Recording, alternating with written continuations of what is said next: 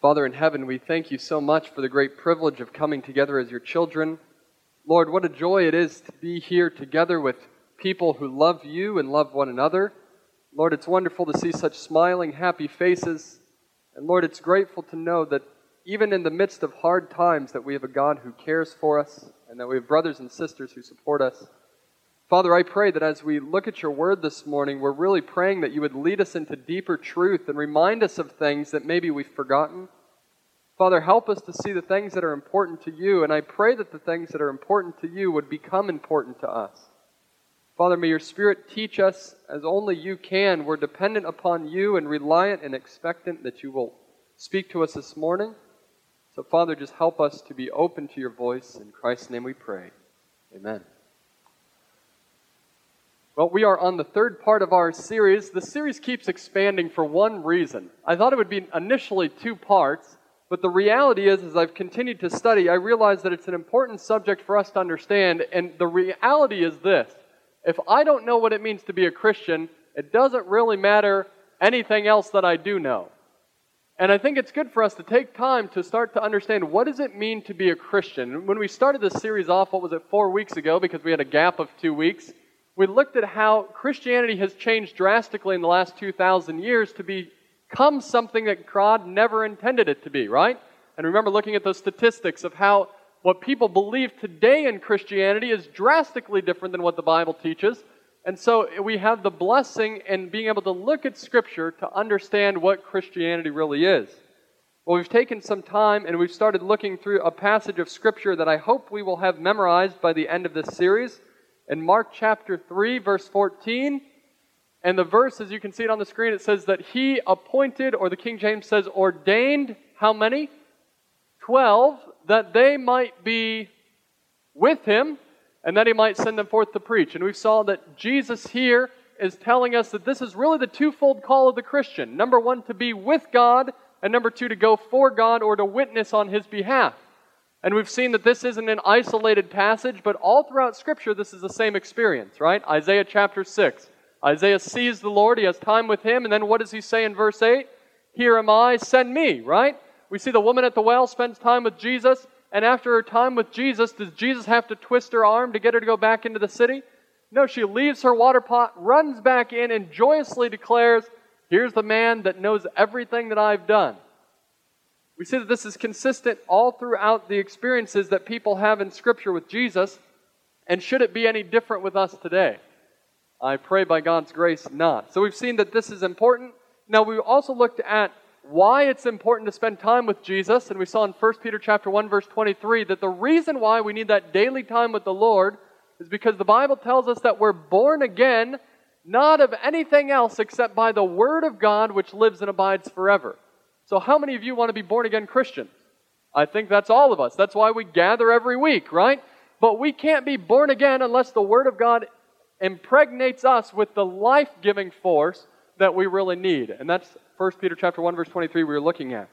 But then we saw, how many of you have ever been tempted, if you had an option between either spending time with God or going for God, which one would you choose?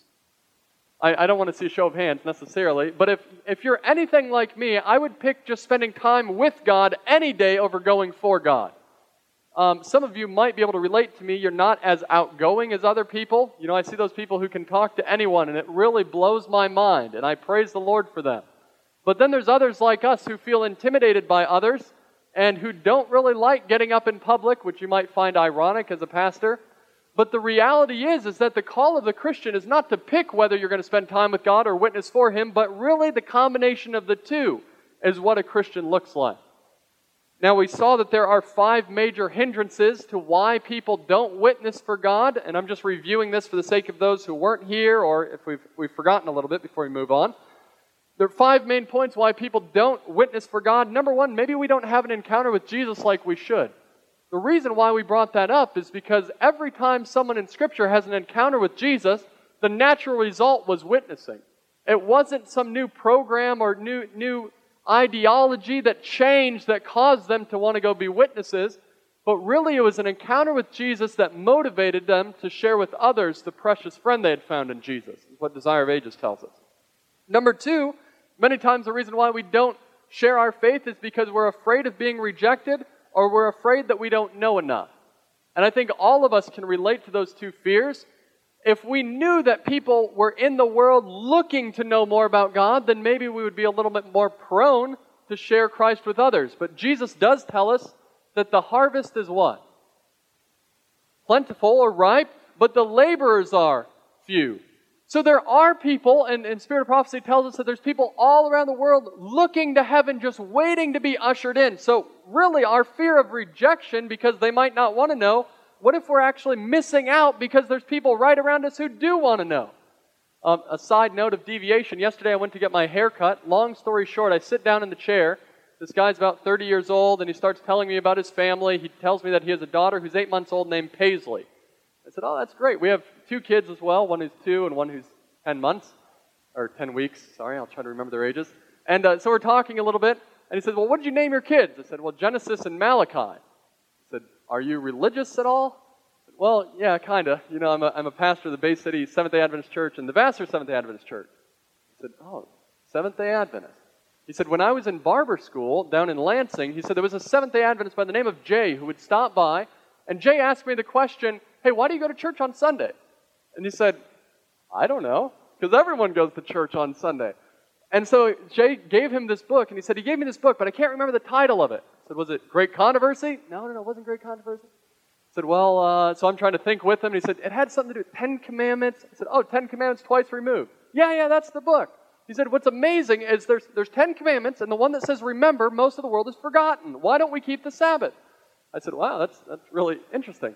And I said, well, what church are you attending right now? He said, well, my dad was a Baptist minister, but I don't currently go to church because I figured if our church could be wrong about the Sabbath, what else are we wrong about? I said, well, I think there's a lot of things that Christianity's moved on. I said, what about like what happens when you die, or do you burn in hell forever? He said, well, I don't think you burn in hell forever. From what I can tell in Scripture, you just burn until the punishment is over, until your soul is dead. I said, well, I think that's because it's consistent with Scripture. That's why you're finding that. And as we're engaging with this is in Frankenmuth. This isn't across the seas in India.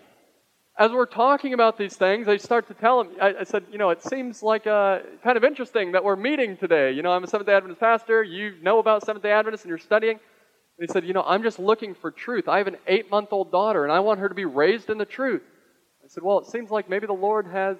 He said, well, I don't think there's coincidences. I think the Lord's brought us together. I said, well, I didn't really want to say that because I thought it might freak you out. But I think the Lord has divine appointments all over the place. I could tell you about the man I met in Millington at the RV place just this week. It's a blessing to have your trailer lights go out, I guess. And you can find all these divine appointments. And the reason I bring this up is just to tell you, my wife and I are kind of like blown away. It seems like the harvest truly is plentiful, but the laborers are few. And I wonder if our mindset shifted, if we wouldn't be so afraid of rejection anymore. That's the side note. I hope you take some time to think in your own life. Lack of knowledge. James chapter 1 verse 5 tells us, if anyone lacks wisdom, let him ask of God, who gives to all men what? Liberally. It's a blessing. We don't have to be afraid because we don't know enough. Someone else's responsibility. The reason why we don't share our faith sometimes is because we think there's someone either more qualified or someone else has that job but not me. Now let me ask you a question. If you had a choice between either you or Mark Finley or Doug Batchelor getting up and sharing their faith in public, would you not want to choose someone who you think is better qualified?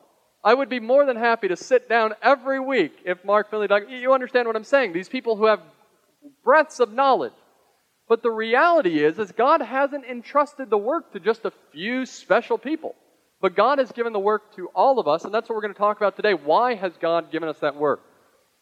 4, we don't know where to start oftentimes. Spirit of Prophecy tells us that many would be willing to work if they only knew where to begin.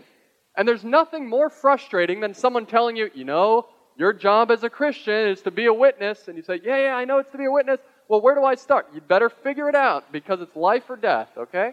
That's not how God works. He tells us where to begin. He works with us, and that's what we're going to look at next week. What are practical ways that I can carry the gospel out in my life? And number 5, I don't have enough time. Now, the reality is I don't have a magic solution for that one because all of us are allotted the same 24-hour period. And each one of us are busy. And we talked about this, that it seems like in retirement, you're busier than when you're working. And when you're working, you feel like you're busier than there's never a time where you feel slow. We can look at people in high school and think, well, in grade school or high school, you have tons of time. Well, not really. You're actually pretty busy too. And so the reality is, if we're going to have time, we have to make time for it. And that's the shift that needs to take place in our life. Well, today we're looking at the point, if God is calling us to be witnesses, why is that? Is God calling us to be a witness to punish us? Is it so that we can realize how bad we really are and just go through the grueling motions of sharing our faith with others and being rejected and humbled? Any of you ever felt that way when you think about sharing your faith? Any of you ever feel so intimidated you wonder why God would give you something that's so hard to do? I'm just being 100%. How many of you have knocked on strangers' doors for a long period of time? Anyone done that? Have you enjoyed it? There's joy in it. Don't get me wrong. I was a canvasser for 6 years. I enjoy, quote unquote, the work. But here's the reality. No one wakes up in the morning thinking, I would like to go experience some difficulty today in sharing my faith. Now, if I knew that every door there was just going to be wonderful people, it would make it a lot easier. But there's still a struggle, even when you're in the work. And Spirit of Prophecy even talks about that. Those who haven't been canvassing in a while, it's hard to get them back out into the field because there's this grieved feeling that they experience. And many of us feel that way. Why would God have us to be witnesses when it feels like witnessing is more of a burden than it is of a blessing? But this morning, what I want to look at is, what does the Bible tell us why we need witnessing? Do you think that's a good question? Before we talk about the what witnessing is and how we can involve it in our lives, how many of you think we should understand why it's important for us more than just because Jesus said it? Now, that should be good enough for us. We should hear Jesus say He called 12 that they might be with Him and that He might send them forth to preach. We should bow the knee and then just go do it, right? But some of us want to know a little bit more of why. And praise the Lord, God has given us some specific reasons why evangelism is important for the Christian. If you have your Bibles, I'd invite you to turn to Isaiah chapter 43. Isaiah chapter 43 is where we're going to begin our study this morning, beginning in verse 10. And here God defines to Isaiah, He's talking to Isaiah and the people of Israel. And we know that God, when He speaks to Israel of old, that we are Israel of the present time. Are you familiar with that? That we are spiritual Israel, as Romans calls us. And so if God was speaking to Israel of old, do you think it could apply to us today? Well, absolutely. And so notice what God says to Israel and to Isaiah in Isaiah chapter 43, verse 10. He says, "You are my" what? Witnesses. Now this isn't shocking to us, right? We've seen all throughout Scripture for the last couple of weeks that God is calling us to be witnesses. Now, it's interesting that God doesn't just say, "You are my witness," singular. Isaiah, you're the prophet, you're the guy who has the responsibility, you do it. But no, you are my witnesses, which means there's more than one person involved in this witnessing experience. It's not just a job for Isaiah, but it's all of Israel who needs to take part in it. But notice how he continues. "You are my witnesses, says the Lord, and my servant who I have chosen." What's the next word? That. Simple word, right? I'm not looking for something complex. It's that. What does that mean? Or what does it indicate? What's another word you could use instead of that? Therefore, because, for this reason, right? It's a statement of purpose that's getting ready to come. So God is saying this: "You are my witnesses for this reason." Now, how many of you want to know the reason why God calls us to be witnesses for Him? Let's continue on in the verse. "That you may" what? "Know and believe me, and understand that I am He. Before me there was no God formed, nor shall there be after me. I, even I, am the Lord, and beside me there is no Savior. I have declared and saved, I have proclaimed, and there was no foreign God among you. Therefore, you are my witnesses, says the Lord, that I am God." So what is God telling Israel and Isaiah that He's calling them to be witnesses for? What is the reason? If you were to sum it up, what is God calling them to be witnesses for? What is the purpose? So it's interesting. God doesn't just say, "You are my witnesses so that the heathen nations might know," right? Is that true, though? Yeah, sure. In witnessing, the heathens know. We understand that. But he says, you are my witnesses so that you can know and you can believe that I am God. Now, this is interesting. God says that one of the main reasons for witnessing is not just for the sake of the person who's on the other end of the conversation, but it's for the sake of the missionary who's going out to share their faith. Now, this is something that we find not only in Isaiah chapter 43, but we find it also in Isaiah chapter 58. I just want to encourage you to flip back a little bit as we try to understand this idea a little bit more. What is the purpose of witnessing, and why is it so important for the Christian? Isaiah chapter 58. And we're going to start in verse 6. Isaiah chapter 58, beginning in verse 6. Notice what the Bible says. Isaiah chapter 58, beginning in verse 6. Now, you're familiar with the whole scope of Isaiah, maybe, but if not, I'll just summarize it very quickly. Isaiah chapter 1 starts out with, these are people, obviously Israel that God is talking to, who claim to be God's people. That's nothing shocking. But when God describes them in Isaiah chapter 1, verse 10, he says, instead of looking like my people, you actually look more like Sodom and Gomorrah. Now, I don't know about you, if God wrote you a letter and said, hello, Sodom. Hello, Gomorrah. Would you feel very encouraged that day? In other words, you're pretty far off spiritually. So in the book of Isaiah, God's constantly trying to call them back. Praise the Lord doesn't leave us in a broken condition. In Isaiah chapter 58, God's trying to correct their worship and some of the things that they're doing to not just be mere forms, but to understand why it matters. And in the scope of that conversation, we start to understand why witnessing is important. Isaiah chapter 58, beginning in verse 6. Is this not the fast that I have chosen? To loose the bonds of wickedness, to undo the heavy burdens, and to let the oppressed go free, and that you break every yoke? Is it not to share your bread with the hungry, and that you bring to your house the poor who are cast out? When you see the naked, that you cover him and not hide yourself from your own flesh? Now, before we continue on, why is he talking about fasting? If you know anything, remember the story where Jesus talks about the publican and the Pharisee who go to the temple to pray? And the Pharisee stands up on the street corner and he loves to be seen by men and he says, Lord, you know that I fast twice a week and I give alms of all that I have. And he's proclaiming his righteousness of how he perceives it. Fasting was a very common thing, and it's a biblical idea, is it not? That you can abstain from something. You abstain from food. It reminds you of your need for the Lord. Like Job says, I have esteemed the word of your mouth more than my necessary food. And so this is a fast that they were familiar with, but have you found out that it's easy to go through the motions of something and not understand the meaning anymore?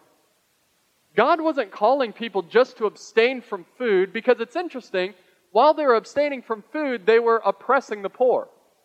And they were hurting others and not carrying out the character of God. So while you have a form of religiosity, you really are denying the power thereof, as we're told in the rest of Scripture. But I want you to notice this.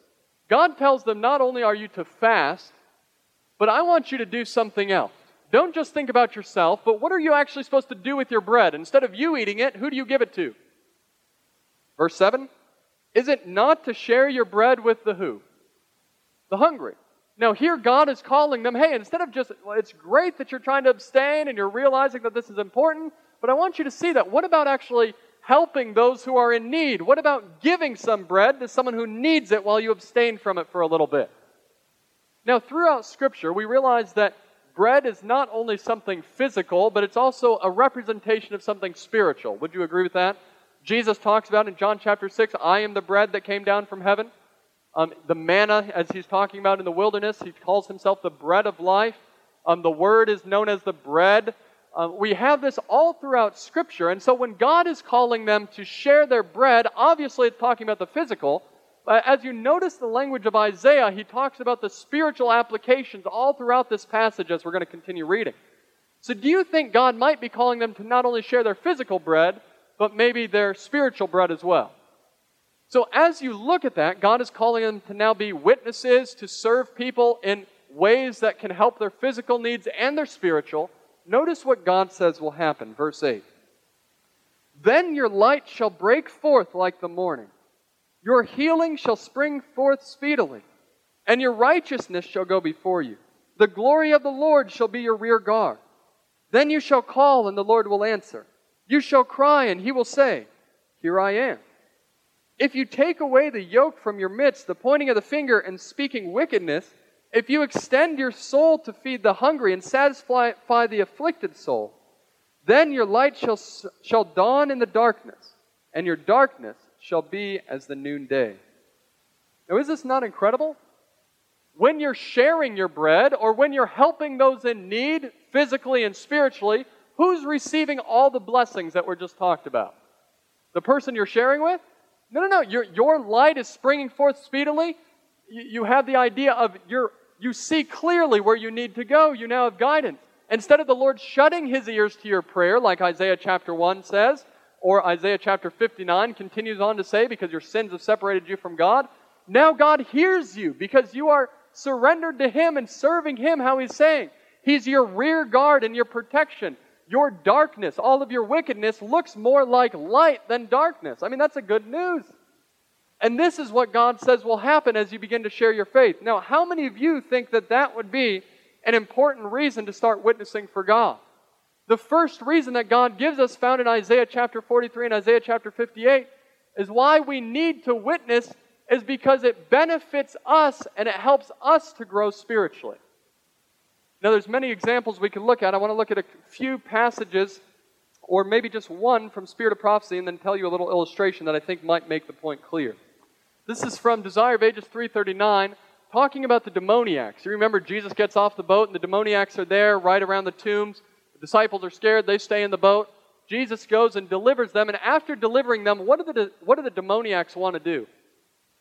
They want to go with Jesus, right? I mean, who wouldn't? But what does Jesus tell them to do? No, go back to your city. And this is picking up on that train of thought.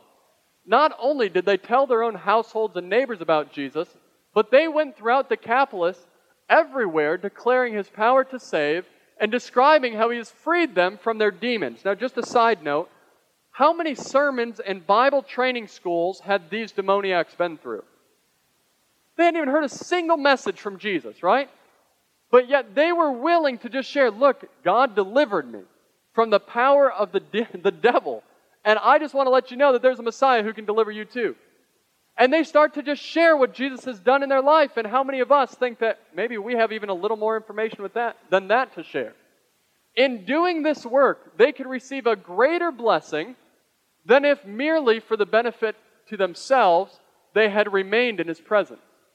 It is in working to spread the good news of salvation that we are brought near to the Savior. Isn't this true? How many of you have experienced this in your own life? As you share the Word of God with someone, it transforms you and you start to become closer to Jesus. There's a young man who I just had the opportunity to baptize him last night. This is him right here in the front, the guy with the big smile. His name's Damien. I met Damien a year ago, just about a year ago today. He came as a junior to Great Lakes Adventist Academy. And one thing that I like to do at the academy on the first day was just give everyone an opportunity to introduce themselves to the class as an icebreaker. The introverts hate it and the extroverts love it. And we take this time to get to know each other. Well, Damien put together a little PowerPoint slide to tell me everything, until the class, everything that he loved. One of the first things that he said he loved was Marilyn Manson. That was one of his favorite musicians. And for those of you who don't know, Marilyn Manson, this is not conspiracy, okay? Just Google it, because it sounds so crazy. Is a priest in the Church of Satan, okay? I mean, that's literally, he has his ordination certificate, he's smiling with, well, not smiling with it, he's doing his little demonic thing with it. But he's there, right? That's Marilyn Manson, this guy's idol. And then he goes on to tell me about some of his favorite musicians who are rappers that I have no idea who they are. And he loves Gucci loafers, which are $1,000 pairs of slip-on shoes. And the last thing he was telling me about was a clothing brand that he really loved, but he realized he probably shouldn't tell me about it because it has curse words in the name. 100% honest. And he wasn't just putting it on. You know there's kids who try to act more worldly just to be rebellious? But then there's kids who are just absolutely rebellious, and that's just who they are. They're not even trying to be rebellious. That's just how far they are gone. So imagine having him in your Bible class. Well, we fast forward and we have some time dialoguing together. We invited him to our house multiple times and we started a friendship. We took him to the Adventist Historic Village with us one weekend, and he started to realize that you can have an enjoyable time not on drugs. which I know that's mind-blowing to some people. It really is. He had never experienced that. He said, this is one of the first days that I've had fun sober. Wow, 16 years old, raised in the Adventist church.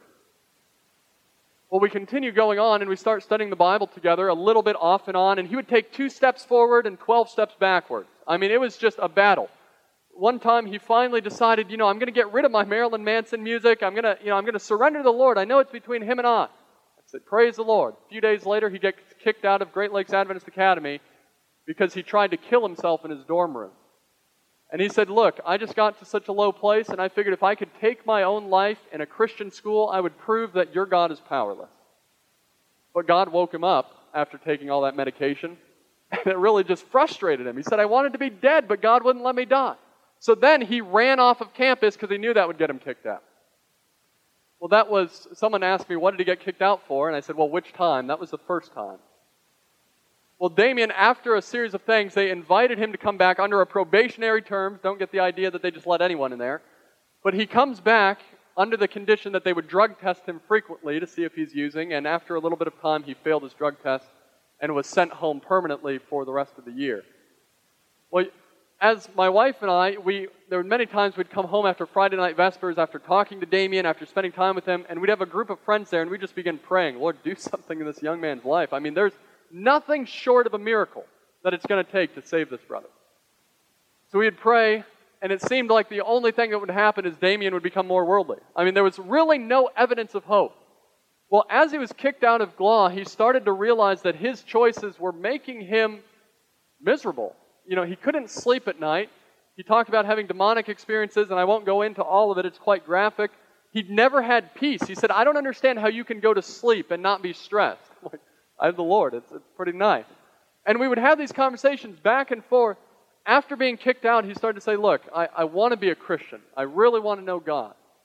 So he started studying his Bible off and on. As some of you may know, it can be a challenge to create that habit when you haven't had it for a while. He was still tempted with other things around him. And I said, Damien, why don't you go to a summer canvassing program? And he said, well, what's a canvassing program? I said, well, you'd walk the streets, and you would meet people, and you would sell Seventh-day Adventist books to them in hopes that they would become Seventh-day Adventists. And I mean, I thought it was kind of a crazy idea to even recommend this to a guy who's where Damien's at. And Damien said, I mean, he's kind of crazy. He's all or nothing. And I appreciate that about him. And he said, I think the reason why the Lord can reach me is because I'm either hot or cold. And I said, Damien, what about going canvassing? He said, well, yeah, I can try canvassing. So he filled out an application, and he confessed this to me much later, that on his application, whenever it asked you, like, please give me a paragraph that describes your past experience, he would give like a 2-word answer. He said, I was hoping they wouldn't accept me. And I figured if I gave him a terrible application, no one would accept me. So he said I gave bogus answers, terrible references, all those things. And he said, then I got a call from the man who said, hey, I just want to let you know it starts in 2 weeks. Meet us at such and such a place. He said, this is really happening. So he told his dad, Dad, I don't want to go. He's working construction at this time up in the UP. And his dad says, okay, let me get one thing straight. You're not afraid to kill yourself. You're not afraid of drugs. You're not afraid of overdosing. You're not afraid of being crazy at parties, but you're afraid of telling people about God. And he said, well, his dad said, what's it going to hurt? Just try it. I said, okay, fine, I'll try it. Well, Damien went and he confessed the first 3 weeks were like the most miserable weeks of his life. I mean, here you are in a program where you're surrounded by spiritual, happy people. You met some of the canvassers here, and they can come off as, I'm not saying them specifically, but canvassers can come off as odd sometimes because they're so happy. And it's a different breed of human beings that can go door to door and have resilience to continue to be happy in that process. So Damien found that a little bit agitating and irritating, but he found a good friend there who started studying the Bible with him. And as that friend by the name of Jerry, who was just baptized last year after being in drugs for years of his life and dealing himself, they became friends together and they started studying through Scripture together. And Damien, I asked him, I said, what was the shifting point in your life? He said, it was really the point when I went to someone's door. He said, we were in the ghettos of Detroit, where a place that hadn't been canvassed for a little while because they didn't feel that it was safe. And he said, I went to Mario's door, and at Mario's door, when I knocked, he came out and he pointed a gun at my head. And he said, there's those times where you have to act like you have it all together, even though you're absolutely terrified. He said, that was one of those times. And he said, Mario pointed the gun at my head and said, I want nothing to do with what you have. Get out of here. Well, so he was a smart young man, and he left. But he said, as I left, I kept seeing Mario's face in my head, and I realized Mario is miserable. And if Mario would just listen to what I have, then maybe he could have joy too. And he said he felt this strong impression, you need to go back to Mario's door. And he's saying, I can't go back to Mario's door. The guy just pointed a gun at my head. So he calls his leader. What should I do? Should I go back to Mario's door? And what do you say? He tells him, I feel like the Holy Spirit's telling me to go, but the guy almost shot me. And I think the leader had some wisdom, and he said, well, just do what the Lord tells you. And I'm not going to get involved in this, right? So Damien walks back to Mario's door, and Mario says, what do you want? And Damien said, there's one book I want to show you. It's called Peace Above the Storm, or Steps to Christ. He said, this book will change your life and give you the peace that you're missing. And Mario started to open up about how his life was really rough. And Damien said, what do you do for work? And Mario said, you know what I do for work. And he said, business has been slow. I don't have a lot of money right now. And Damien said, this is a book that will transform your life. And Mario got that book. And the thing that makes the story even more powerful to me is Damien said he got back in the van and just started bawling. And as you can see, he's not the smallest man in the world, and that's him after losing 70 pounds. He said he just started breaking down because he realized that he was Mario for so long in his spiritual experience. That God had been trying to reach him time and time again, seeing how miserable Damien was. But he just kept rejecting him. And God kept saying, if you only knew what I had, if you gave me a chance, you would be willing to take it too. And Damien said it was at that point where I realized, Lord, I want whatever you have. I want to surrender my life to you, and I want to be serious about being a surrendered Christian. By the grace of God, we spent 5 hours with him this week. I don't know if you've seen the book Fundamentals of Faith.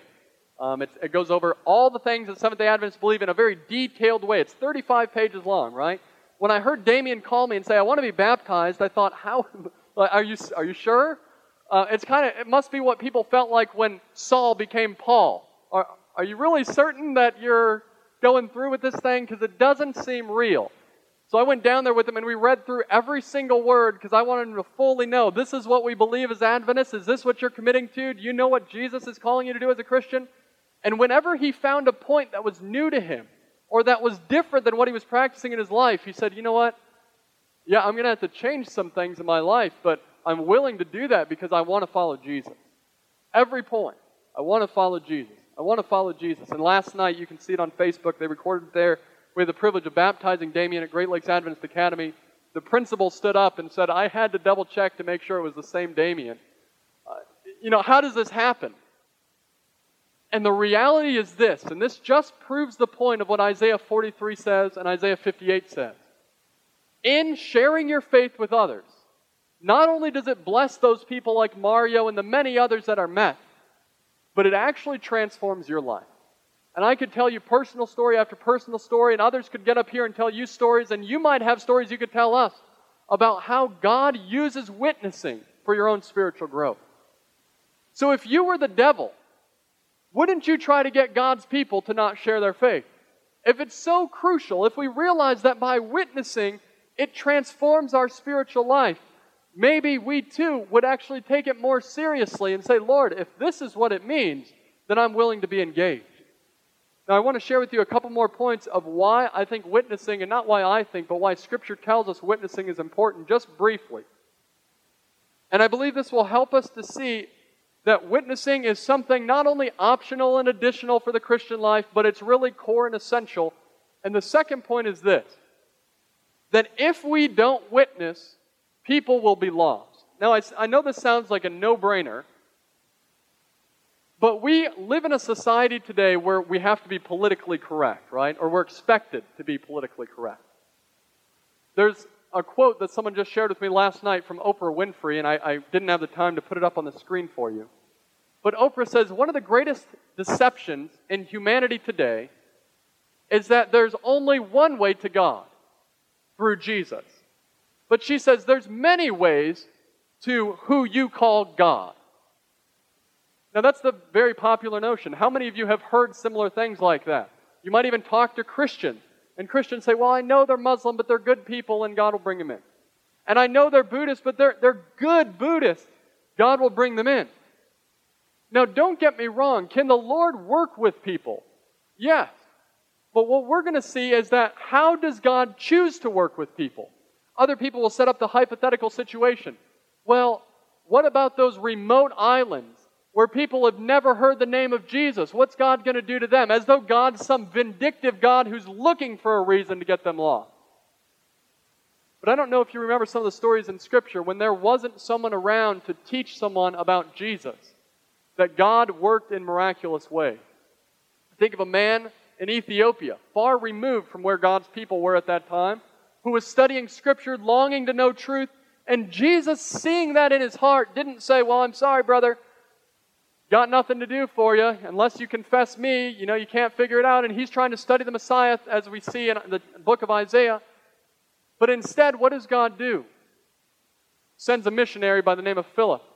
And Philip is miraculously taken there, works with this Ethiopian eunuch. The guy is transformed and baptized as a strong member of the Lord's church. My friends, we need to realize the seriousness of this. That it's oftentimes that we think, oh, God has 1,000 ways to reach someone. Now, is that true? Absolutely. But what if one of those 1,000 ways is you? And what if God wants you and I to reach out so that we can be the missionaries so that people aren't lost? We're familiar with what Jesus says, and Jesus tells us, I realize I didn't have that on the screen, Jesus tells us in John chapter 14, verse 6, that I am the way, the truth, and the life, right? In other words, there's not 1,000 ways that lead to Jesus. And what we can see here, Romans makes this point very clear, as Paul talks about in Romans chapter 1, verse 16, I'm not ashamed of the power of God, or the gospel of God, for it's the power of God unto salvation, right? You're familiar with that passage? And he says, I'm indebted to share this with others, verse 14. But notice what he says in Romans chapter 10, what he's going to do about that indebtedness, or what you and I should do about that indebtedness as well. God not only wants to call us to be witnesses for our own benefit, but it might be for the benefit of those we're witnessing to. Romans chapter 10, beginning at verse 13, notice how he states this. For whoever calls on the name of the Lord shall be saved. Most Christians would rewrite that today. Whoever calls on the name of the Lord, or Allah, or Buddha, or Mary, or whoever else will be saved. That's not what Jesus says, does he? Whoever calls on the name of the Lord, he will be saved. Well, that presents us with the problem, right? How do people then know about Jesus? Verse 14. Well, how then shall they call on him in whom they have not believed? And how shall they believe in him on whom they have not heard? And how shall they hear without a preacher? Now you think, oh yeah, there's the problem. We need more preachers. Well, what did Mark chapter 3 verse 14 tell us that all Christians have the responsibility of doing? Being with God and preaching for God. Now we're going to look next week at what does it mean to preach. Does that mean you stand on a pulpit all the time? Or stand on a stage next to a pulpit? That's not what it is. But notice, God is calling preachers. Not just paid ministers, but preachers. And notice how this continues on. And how shall they preach unless they are sent? As it is written, how beautiful are the feet of those who preach the gospel of peace, who bring glad tidings of good things. You see, God in heaven, as He's looking at this dying world, He's not willing that any should perish, but that all should come to repentance. And as He looks at humanity suffering in sin, He thinks, what can I do to reach that person? Because unless they know about Jesus and the truth of Jesus, they're going to be lost eternally. And how often do I sit back in ease and comfort and think, well, the Lord can do something. And I claim to be a Christian when we realize that the very pulse of Jesus was serving others and reaching the lost. But yet I claim to be a little Christ as a Christian, but yet I don't have a heart like Christ. I don't have a burden for souls. I don't have a longing for the salvation of others. But do you think that the Lord could give us that? Do you think the Lord could recreate our hearts to make us more loving? To make us have compassion upon those who we haven't cared less about them being in heaven? Notice some of these. I want to share a couple quotations with you. I almost printed off the entire chapter of Christian Service, the first chapter. If you have the book Christian Service, I would encourage you this week, just go back and reread that first chapter.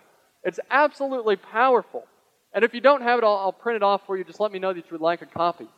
But as you look at that, I was tempted to put all 15 quotations in there that were in that chapter, but I only included a few, and I want you to see them very clearly. It says, we have this treasure, the apostle continues, in earthen vessels, that the excellency of the power may be of God and not of us. 2 Corinthians, right? God could have proclaimed His truth through sinless angels. But this is not His what?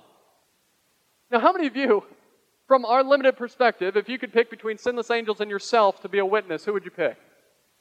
It's a no-brainer, right? But that's not God's plan. He chooses who? Human beings. Men compassed with infirmity as instruments in the working out of His design. The priceless treasure is placed in earthen vessels. Through men His blessings are to be conveyed to the world, and through them His glory is to shine forth in the darkness of sin. In loving ministry, they are to meet the sinful and the needy and lead them to the cross. And in all their work, they are to ascribe glory, honor, and praise to Him who is above all and over all. God tells us clearly, I want to reach these people. Yes, they need to know about the Lord, or else they won't be saved. So what's the instrument that He uses? Us. Desire of Ages, page 297. With almost impatient eagerness, the angels wait for our cooperation. For man, what's that word? Must. What does that mean? It means that there's one option, right? If you tell your children, you must do this, there's not 1,000 other ways. This is the way it's going to go. For man must be the channel to communicate with man. And when we give ourselves to Christ in wholehearted devotion, angels rejoice that they may speak through our voices to reveal God's love. You get the picture here? You have all of heaven who's so deeply invested in the salvation of our race. So much so that God Himself would come and die on our behalf. The angels are working and longing to impart light and truth to those. But the only way that He can do it is through the conduit of humanity. And the problem is that the very conduit, us, we're sometimes not as interested as what heaven is. And that's why the angels are there with almost impatient eagerness to reach those who are lost. I don't know about you, but I think this is an important reason to share our faith. Not only do I need to grow spiritually, how many of you could admit that you need some growth? How many of you can admit the fact that you don't want to be standing in the New Jerusalem looking through that wall of transparent glass and seeing your barber or seeing whoever you've interacted with on a daily basis on the other side of the wall because you didn't tell them? And hearing those words come from their mouth, why didn't you tell me? How did you know this, but you never shared the gospel with me? I would rather be rejected 100 times than to ever hear that happen. My friends, this is reality, and if our minds could be open to eternal things, how much more we would be moved into action for the Lord's service. So reviewing, why do we need to witness? Because we need to grow spiritually. We need to witness because if we don't, people will be lost. 3, and briefly, we need to witness because if we aren't witnessing, we aren't Christians. Now, I know this is a very blunt way of saying it, but I'm not saying it in any different words than what Jesus did. If we take the thought of Mark chapter 3, what we've seen already, Jesus tells us that time with God plus witnessing for God equals a Christian. We've gone through this a few times. And if I remove any part of this equation, I don't come out with the same result. Isn't that true? So if I say, well, I'm just going to spend time with Jesus, but I'm not going to go for Him, I can't be a Christian. But God doesn't lead us there to discourage us. Did you know that the only reason God points out our sin is because He has the power to transform us into the very thing that He's calling us to be? I mean, the Bible tells us to examine ourselves to see whether or not we're in the faith. There's nothing wrong with examination, but too often we shun it because it leads us to discouragement when we're not focused in the right place. But when I can look at my life and I see, Lord, I do not have a burden for souls like You do. I mean, I can't even pretend, right? I mean, would you give up your life for the very people who are trying to murder you? I'm not there, but I want to be. And when we realize our shortcomings and we plead with the Lord, Lord, You say that a Christian is someone who shares for You. Lord, put that burden in my heart. Do you think the Lord can do it? If God can create the world in 6 literal days, can God create a love for souls in my heart? Notice this passage from Desire of Ages, page 504. unless there is a practical self-sacrifice for the good of others in the family circle, in the neighborhood, in the church, and wherever we may be, then whatever our profession, we are not Christians. Now that's a straight statement. But how many of you are thankful for those straight statements that can cause you to say, Lord, am I there? And if not, can I identify, Father, now there's a place where I can experience your power in my life. The fourth point, and our last point together, is the reason why evangelism is so important in witnessing and us all being involved is because God's work will never be finished unless you and I do it. I want to look at a couple things that will help you see that. Matthew chapter 24, verse 14. You might be familiar with this passage. Jesus is talking about the end of the world in Matthew chapter 24. But in Matthew chapter 24, verse 14, Jesus says, "And this gospel of the kingdom shall be preached into all the world as a witness to all nations, and then shall the end" what? Come. Now let's just do some simple math again. All the world, all nations know about Jesus. Then what happens? Jesus comes. Okay?